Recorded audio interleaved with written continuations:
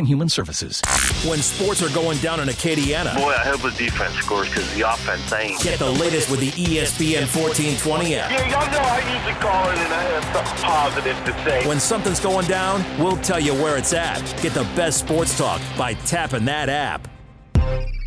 What up, sports fan? This is Shaq, and you're listening to The Great Scott Show with Scott Prather on ESPN 1420, ESPN1420.com, and ESPN 1420 app. All right, welcome back into the show, everybody. I'm Scott Prather, and as promised, joining me now, he is a Saints reporter for Cox Sports Television, friend of the program, has a podcast, been there, done that with Scott Shanley, and resides in Tampa Bay. So we got a lot to get into. Of course, I'm talking about my friend Mike Nabors. Mike, good morning. How are you?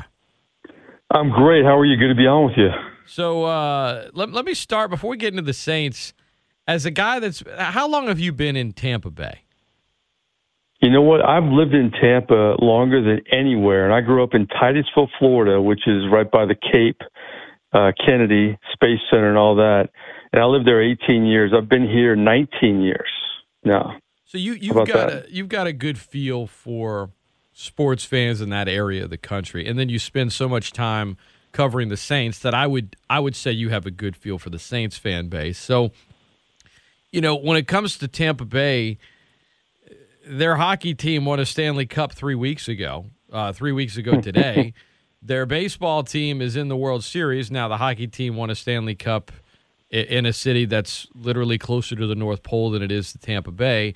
And the Rays are playing, it's 2020. They're in a different place. But, you've heard it, Mike, the knock on. I know Dickie V's got his Rays gear and he's cheering, but it's not like they're viewed as this hardcore baseball fan base. I mean, the knock on them is usually, how much do they care? I don't know if that's fair or not. I wanted to ask you, what is the sports fan like in Tampa Bay in regards to, well, their team just won a Stanley Cup and the other one could win a World Series? I mean, are they that into it? Well, it's complicated. I'll say this about Tampa fans, and I used to work for the Lightning. I used to be their TV host, and I would say that I have two girls, and they're 18 and they're 15, and their generation, it's mainly been the bulk of when I lived in Tampa. The Lightning are the most popular team because they've been the most successful in the last 18, 19 years. The baseball team is very complicated to me because, you can make a joke that the Rays are comfortable this postseason playing in a bubble because they played in a bubble their whole existence here in Tampa, St. Pete, in Tropicana Field.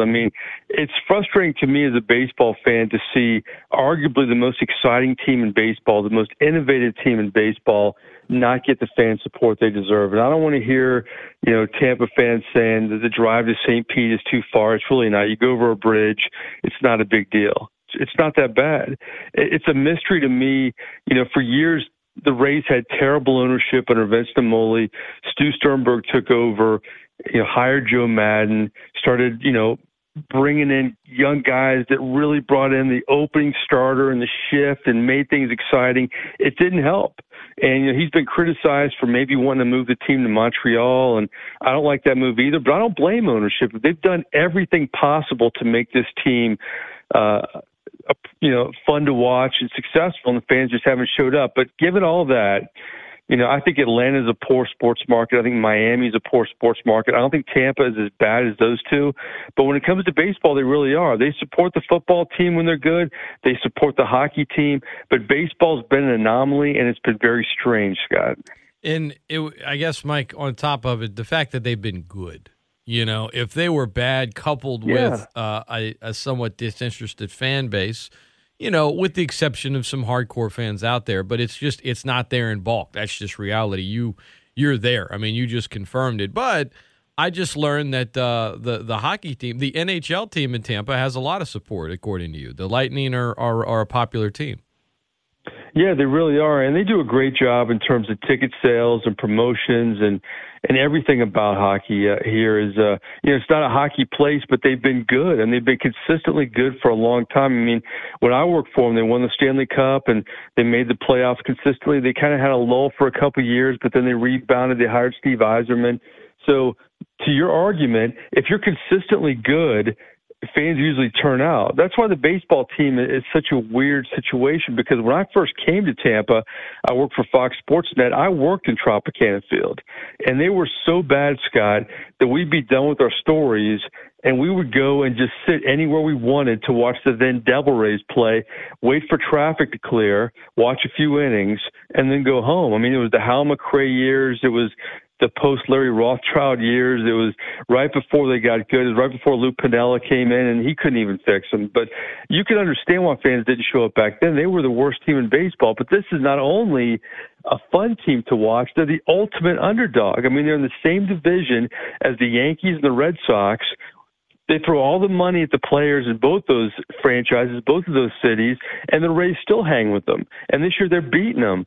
So I don't really get it. I mean, I feel for my brethren here in the media. You mentioned it at the beginning of this interview. I mean, they can't really enjoy covering these teams because, you know, even the owner of the Lightning couldn't go to the Stanley Cup Finals. He had to, you know, salute the team via FaceTime afterwards. I mean, it's been a really weird situation, but I can't really explain the baseball thing, and I can't defend Tampa fans or Tampa Bay fans, or as they call them now, Champa Bay, because they support the hockey, they support football when they're good, but they just don't support baseball. It's very strange. Yeah, at some point, do you see that franchise potentially going elsewhere? You know, I hate to say it, but yes, and I really this because I'm a big baseball fan, as you'll see. I mean, baseball is my favorite sport, and I was really enjoying having a baseball team here, but they don't deserve it. They really don't. And, you know, they've been given every opportunity to, you know, kind of salvage this team, but they haven't done it. And I you know, for all the things that the Rays do, you kind of scratch your head at, and then you say, well, it's actually working. I give them credit for that. I don't know about this, you know, half season in Montreal, half season in Tampa Bay. Yeah. But it's really, you know, to me, it's the only way to salvage it because they're just not supporting this team. They support them TV ratings wise, but they don't support them in person. And you know what's really funny about that is here in Tampa, such a great tradition. I mean, Steve Garvey, Wade Boggs, Lou Piniella, Gary Sheffield, Dwight Gooden. I mean, it is a baseball area. And that makes it even stranger that they haven't supported them. I mean, it's not like it's a big hockey background here. I mean, right. Kids aren't growing up playing hockey in Tampa. They're growing up playing baseball and football. Right. Hoops. Mike Nabors, our guest, ESPN 1420, ESPN1420.com, and the ESPN 1420 app. You could follow him on Twitter at Mike Nabors. Nabors is spelled Nabors. And he's got a lot of great stuff happening. NaborsMediaGroup.com. His show Aaron's, we'll get into the podcast, the Dundad podcast, and more. All right, well, last question on my last question about the fans, and then one quick baseball question about this actual World Series. I was talking about the game before I brought you on from last night. If Tampa Bay fans could say, all right, guys, you can get a World Series championship, or I'll guarantee you the Bucs will be a wild card this year in the NFL. Are they taking just the wild card? No, they want more than that. With Tom Brady, when he was signed. To be clear, I know they want more than that. I'm just saying if you offered them, I can guarantee you they'll at least be a wild card, or I could tell you they won't make it, but your baseball team will win the World Series. What are they taking?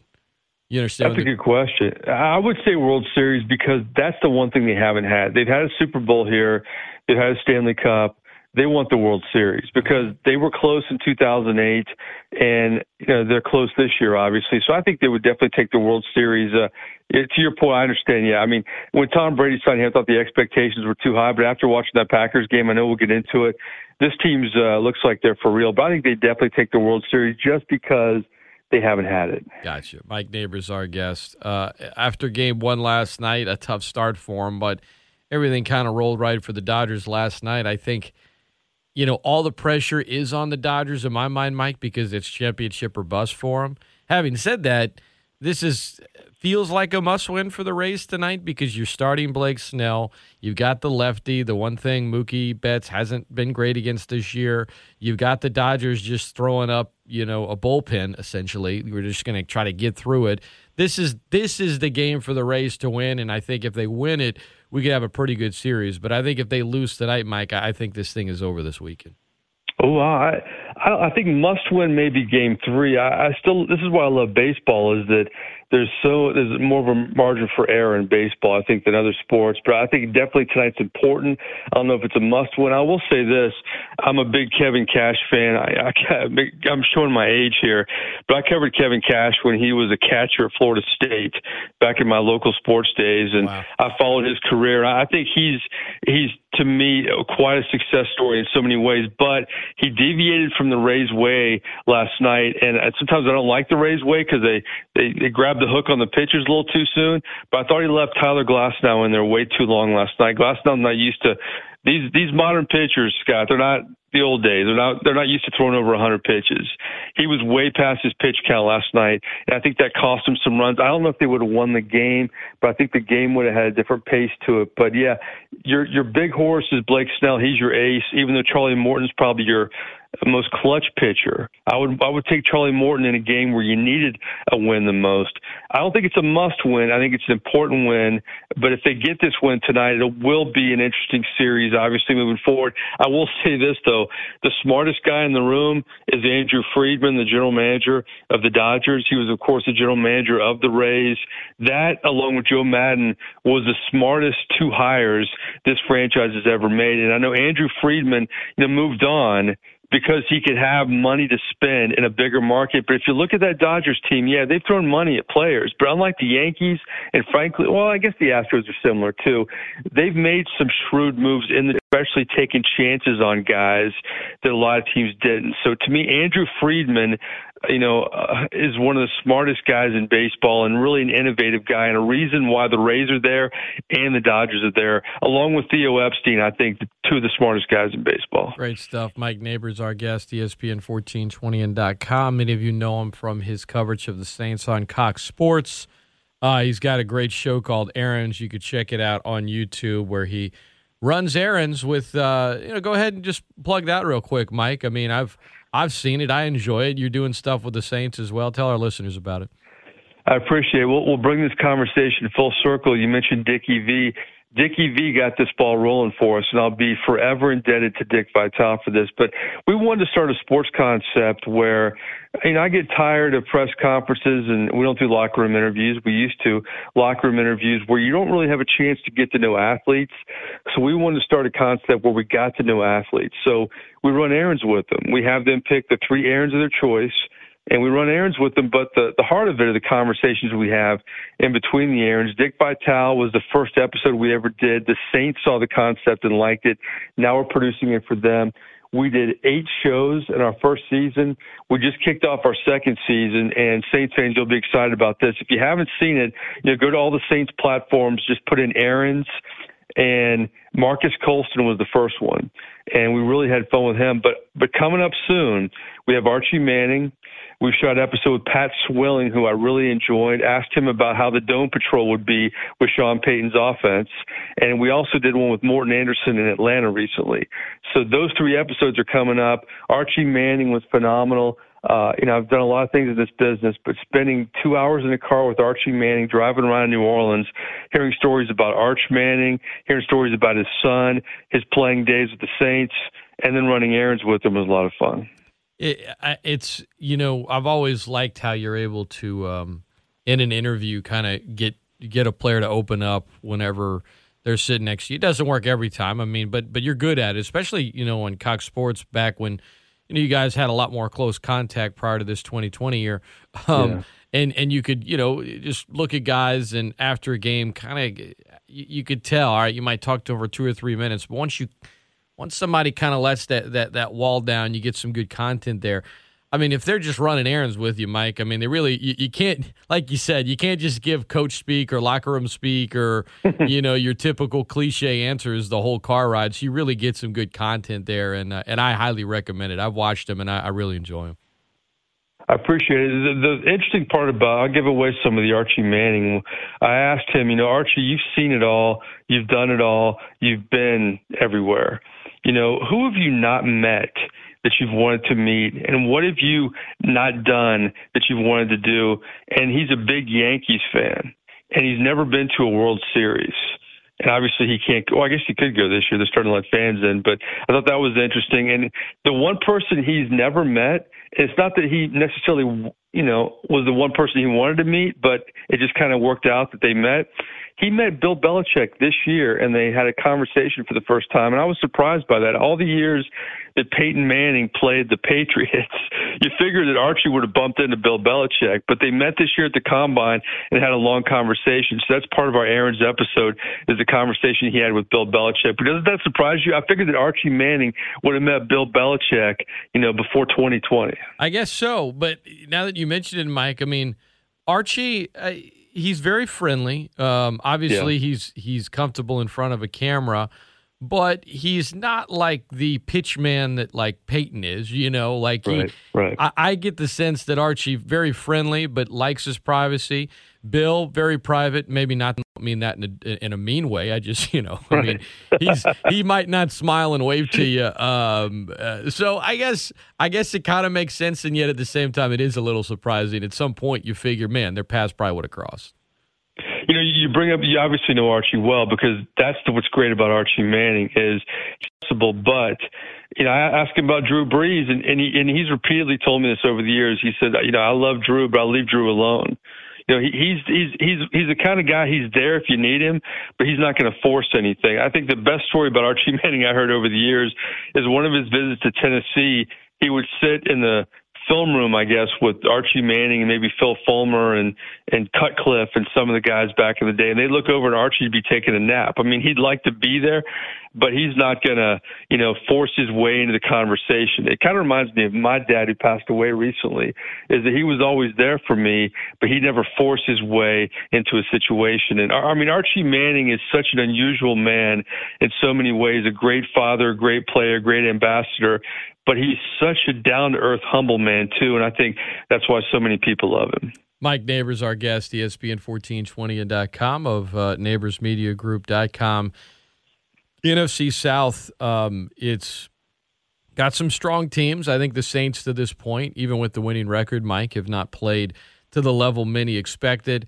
I think the Bucs have played, for me, better than I anticipated. I still think long-term that the loss of Vita Vea is gonna be big long-term. But when we talked before the season, one thing we were in agreement on was that perhaps the bar was a little too high for the Bucs from the outside in terms of contending for a Super Bowl.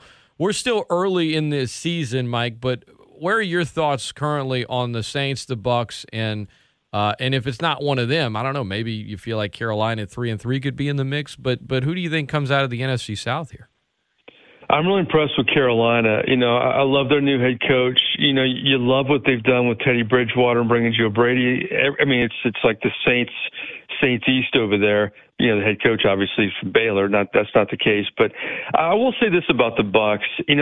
I was really impressed with the way they played against the Green Bay Packers. But, all the great things about Aaron Rodgers, this was an unbelievable stat I heard this week, that David Carr and Tannehill have more come from behind fourth quarter wins than Aaron Rodgers. Aaron Rodgers is kind of a different quarterback when he plays from behind. I'm not taking anything away from the Bucs, but my biggest problem with the Bucs is the offensive line. It's been that way since they signed Tom Brady. The Gronk signing was sexy. I don't know how great that's going to be. He's starting to come out of his shell a little bit. Leonard Fournette, that was a sexy signing, but Ronald Jones has proven to be a more durable back. And I used to work in Jacksonville, and I've heard some not so good things about Leonard Fournette and the way he is behind the scenes. But to me, the biggest problem with that team is the offensive line. You mentioned Vita Vea. That's not going to help. That offensive line is the most overpriced unit in the NFL. Donovan Smith is a durable left tackle, but he's not very good. So I think that's their Achilles heel. I'm not sure how much they can get better at that offensive line in terms of opening things up for the running game and protecting Tom Brady. But with that said, that defense is better. They got a ton of weapons on offense. The running game's better than they have Tom Brady. The Saints, I'll say this about the Saints.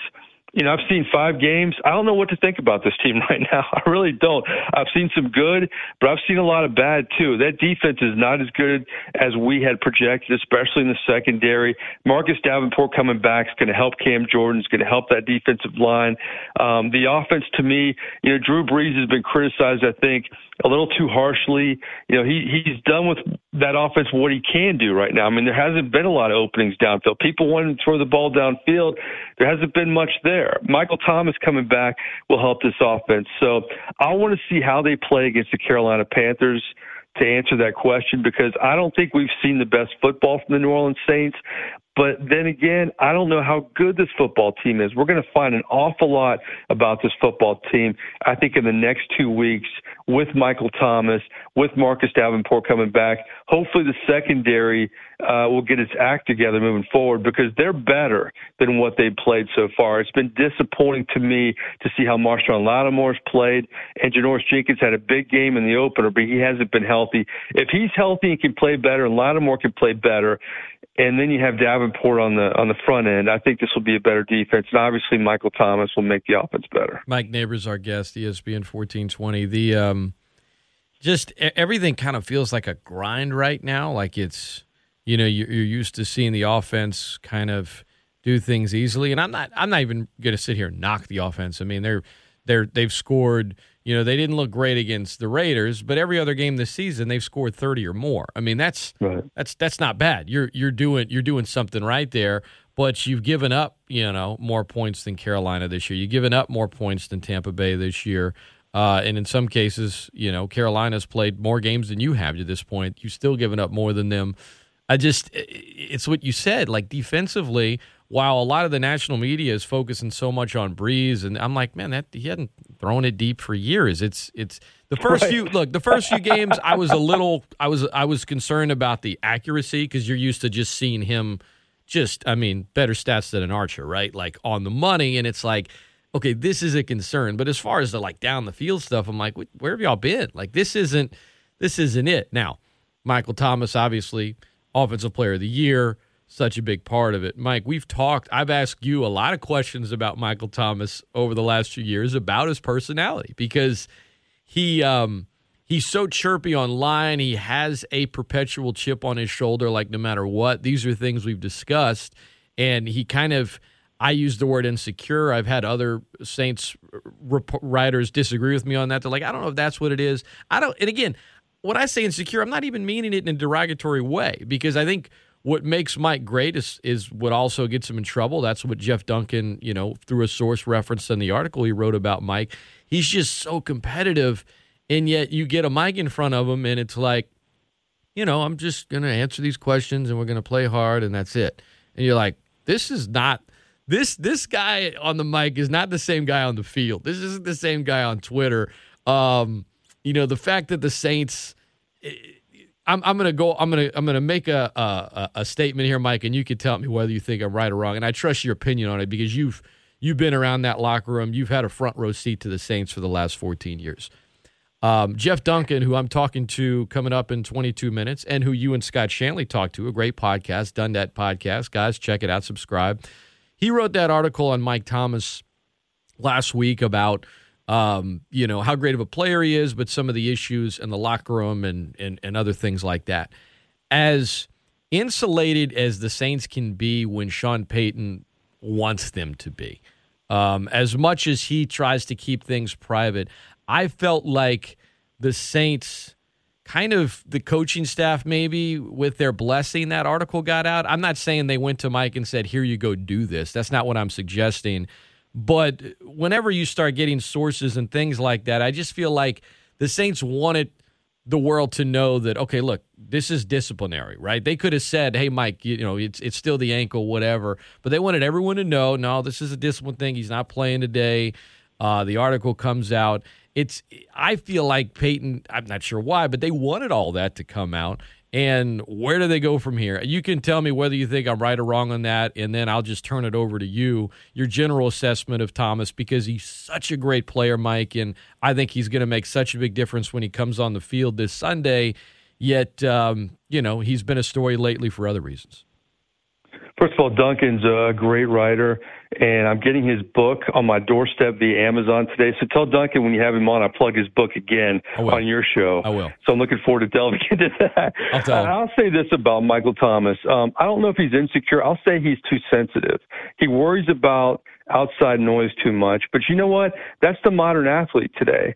And that's something that the athlete, even Scott Shanley, when he played, didn't have to worry about as much the social media noise as this generation has to. But Mike Thomas, if you see him on Twitter, he responds to people, whether it's the media or the fans. Mike, don't worry about that stuff. Just go out and play. You're arguably the best receiver in the NFL. I think he's confident. He knows how good he is. He's had to work hard to get where he is. And the crazy thing to me is his uncle's Keyshawn Johnson, who I covered for years in Tampa. And actually, he was a locker room problem times 10 compared to Michael Thomas. But Keyshawn Johnson was fun to cover from a media standpoint because, boy, he would be honest with you.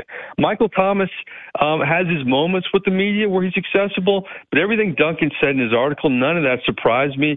To your theory on Sean Payton, that wouldn't surprise me either. I don't know anything that would substantiate that, but I think they've known it's a problem for a while. I thought Alvin Kamara, was a different guy without Mark Ingram in that locker room, and even he has referenced that in terms of his demeanor on the sideline last year, even though he was hurt. But I'll give Kamara all the props this year, not only for, to me, being a different guy in terms of leadership, but being a great player and stepping up and living up to that contract this year that I frankly didn't think he deserved. So Alvin Kamara, to me, I'm wrong. I was wrong about him. But Michael Thomas, he's got to be better. Not on the field. He's great on the field. He's got to be better in that locker room because in the Sean Payton era, that locker room is everything. When Brandon Browner and Kenny Stills were in that locker room, that's when they had the 7 and 9 years. They don't want to go back to that locker room. They need to have a better locker room. And Michael Thomas, I'm sure Drew Brees has taken him aside, and Sean Payton and a lot of people. And it'll be interesting to see how he is moving forward. There's no question he's a great player. But you know what, Mike? You're great. Your teammates love you. Don't worry about all this Twitter stuff. Don't worry about the people that criticize you because you know what? Drew Brees gets the same thing. When you see Drew Brees post something on Instagram, all the comments are back to what happened last summer. You see Tom Brady post stuff. They'll criticize him for not shaking Nick Foles' hand the week before. Why did shake Aaron Rodgers' hand? You know what? If you're Joe Buck, if you're Tom Brady, if you're Drew Brees, if you're Michael Thomas, everybody's going to criticize you on Twitter. That's reality in 2020. You got to let it go. You got to let it go. Mike Nabors, our guest, ESPN 1420. You've been.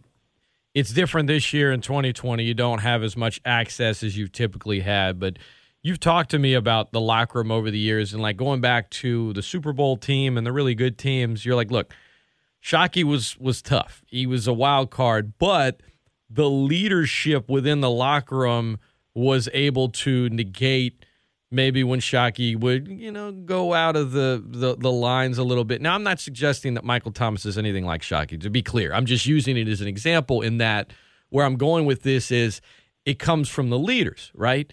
I mean, Brandon Browner was voted a team captain. Junior Gillette was as well, and then he started saying all kind of very, private, sensitive things about teammates publicly and all that other stuff.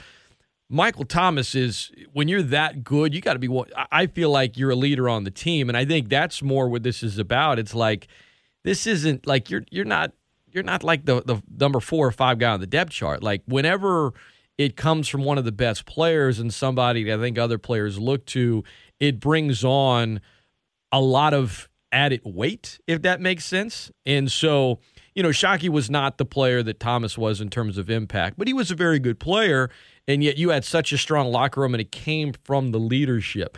I think Michael Thomas, being one of the best, can be a leader on this team, but they, certainly in terms of his work ethic, he is. I think that's undeniable. The guy works like relentlessly. But I also think that's why this is a big thing right here. It's not like it's the 4th or 5th guy on the depth chart, or that other guys can get in check. I mean, he's the NFL Offensive Player of the Year. I mean, so many would argue he's the best player on the team and one of the best players in the world, and that's why it became a big story. But, Mike, I just feel like if the Saints start winning, it's something that, you look back on in Week 12 and say, oh, yeah, remember that? Well, they're rolling now, and I think he's just that important to this team. Well, he's not Antonio Brown. I don't think he's even his uncle Keyshawn Johnson. I think Michael Thomas, this problem was starting to grow and grow and grow, and they had to nip it in the bud. And you hope they have at this point. There's no question he's I think he's the best receiver in the game right now, frankly. I mean, to me, production-wise, what he gives this offense, he's the best receiver in football. I will also say this. I don't think there's a receiver that works harder than Michael Thomas. You heard that from Drew Brees early on in his career. And to his demise, it kind of hurt him with Chauncey Gardner-Johnson. He is so competitive every rep in practice. He's got to win it.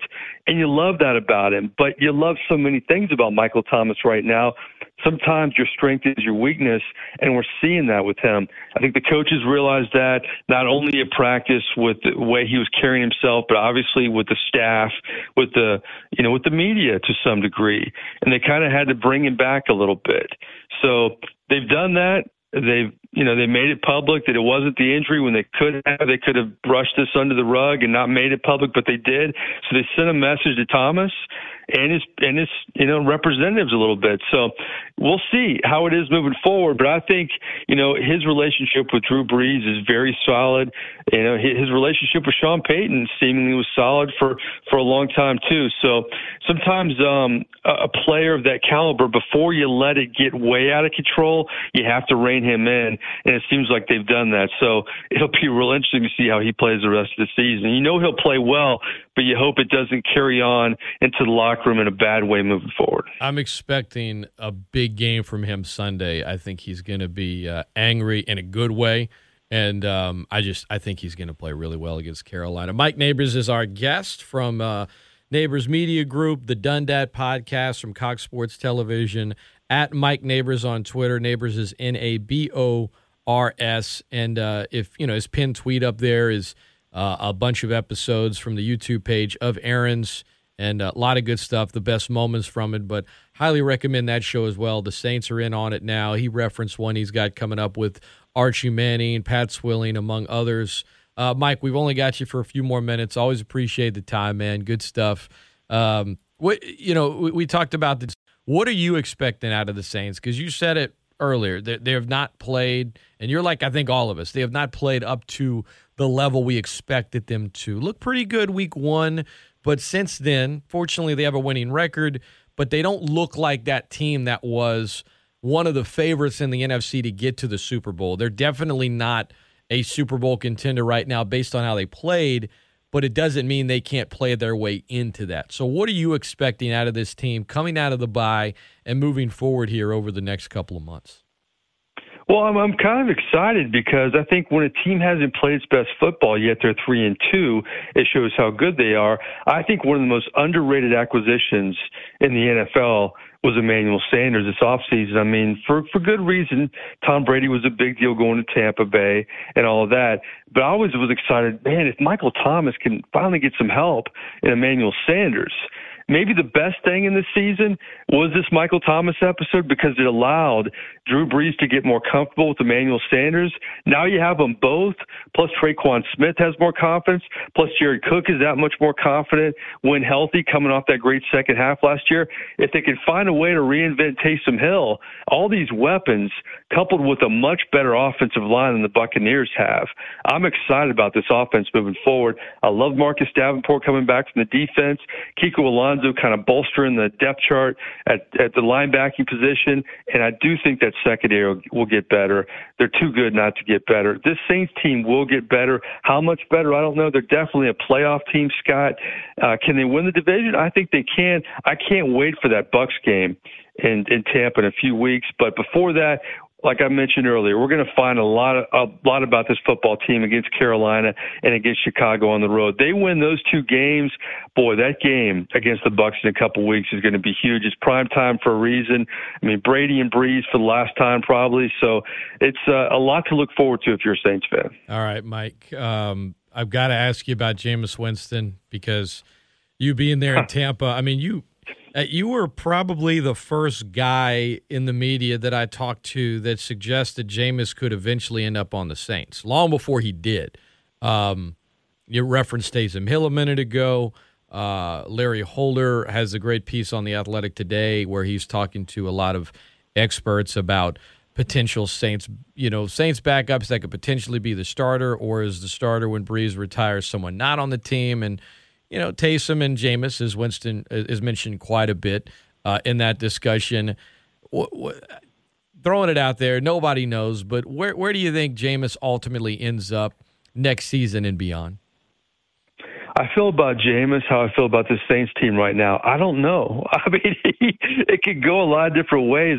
There's no doubt Jameis Winston has talent. He's got a ton of talent. I just don't know if he'll ever get out of his own way. I don't know if anybody can save him. I thought Bruce Arians would be the guy, and I'll give Jameis Winston a lot of credit for all the bad decisions he's made on and off the football field. The best decision he ever made was coming to New Orleans, sitting back and learning under Drew Brees and Sean Payton. I don't know, the way Jameis Winston's career has played out, Scott, I got a feeling something is going to happen this season where he's going to get that shot to do something like Bridgewater did a year ago. I don't want Drew Brees to get hurt, but maybe it's for a series or something. I just feel like I can't imagine Jameis just this whole season not seeing any meaningful action, but maybe that'll be the case. And you know what? If that happens, that may be the best thing that ever happened to him in his career, because his whole life he's been the guy. And because he's been the guy, he's felt invincible, that he can do anything. And this season, he's had to sit back and say, you know what? I got to change. I got to change if I'm ever going to be that guy again. So we'll see if he'll learn his lesson. If he can learn his lesson and scale things back a bit, I think Jameis Winston can be a successful quarterback. But that big if is the million-dollar question. We'll see what happens moving forward. But, boy, he's a wild card, that's for sure. A multi-million-dollar question, potentially. Yeah. But it's just about being judicious with the football, man. And the talent is there, obviously, but you can't turn it over a ton and keep, and have success in the league. But I don't know. I find Jameis fascinating in a lot of ways. And the discussion of who's next, I mean, there was some. And I kind of was – I'll be honest, I question, okay, you're bringing Brees back. I get it. It was never going to be anything else, but you're going to let a guy that was 5-0 and could have been your starter for a while go somewhere else, turns out to be a divisional foe. Are you going to regret this? I don't know. I mean, Bridgewater was 5-0 with the Saints. Carolina's 3-3 right now, but time will tell on that regard. But they had a pretty good one in the building, and now he's going to be back in the building Sunday, but on the other team, and we'll see what happens this Sunday. Mike Nabors has been our guest. Final question for you, Mike. We appreciate the time. You being a guy that, like I mentioned earlier, is able to get some good sound, good interviews out of players after games, and Cox Sports has that exclusive one-on-one with Drew Brees every Sunday after a game, or Monday night when they play on Monday. Not being able to sort of be there in person and do a lot of the things that it's just different. I mean, I think anyone in the media that's having to go on press conferences via Zoom can tell you about all the differences. In terms of trying to develop some kind of camaraderie, it's probably different with you and Drew because you guys have talked so many times over the years, but how much more difficult has it been for you to do your job at the level you want to with some of the restrictions that are in place for good reasons? I'm not sitting here trying to say get rid of them all, but just more of a question about you doing your job this year. Well, that's a great question. I'll tell you, I'm very surprised that we've been able to continue the Brees interview. But to his credit, I feel like our relationship's been good, that we found a way to do it. But to answer your question, it has been strange. I mean, I haven't met Emmanuel Sanders in person. I met him via Zoom. We talked for 30 seconds before we did our interview after the Chargers Monday night game a week ago. I'm introducing myself, and I asked him a question. He actually thought we were starting the interview when it was a live interview. He answered the question. I said, okay, we're going to be on in 10 seconds. He said, oh, I thought we were already on, so we laughed about that. So that's a weird dynamic with this. But with Brees, it's been great because I've known him for a long time. We'll set up, and I'll talk to him for a little bit before we get started. And I know him very well, so even when he was getting criticized, he's still getting criticized for the way he's played. We could talk about it in a way that I know he's comfortable talking about it. And he's always been great about, my questions about his critics, my questions about his struggles.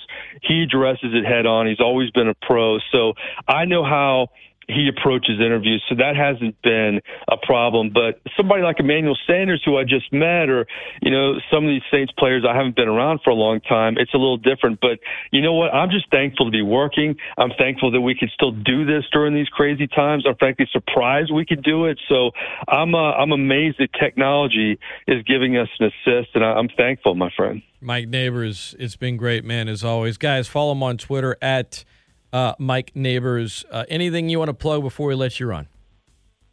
I'll just say this. I think you do a great job on your show. I do a lot of radio interviews, and I really appreciate the thoughtfulness that you put in these. And you ask really good questions. So I'll give you props, my friend. I know you're not looking for it, but I really enjoy every time I come on. It's a different kind of interview, and I look forward to it. That's very nice of you, Mike. I appreciate it, man, and thanks for educating on the mindset of Tampa Bay sports fans, talking some Saints with us and more, and I'm sure we'll talk to you down the line, all right?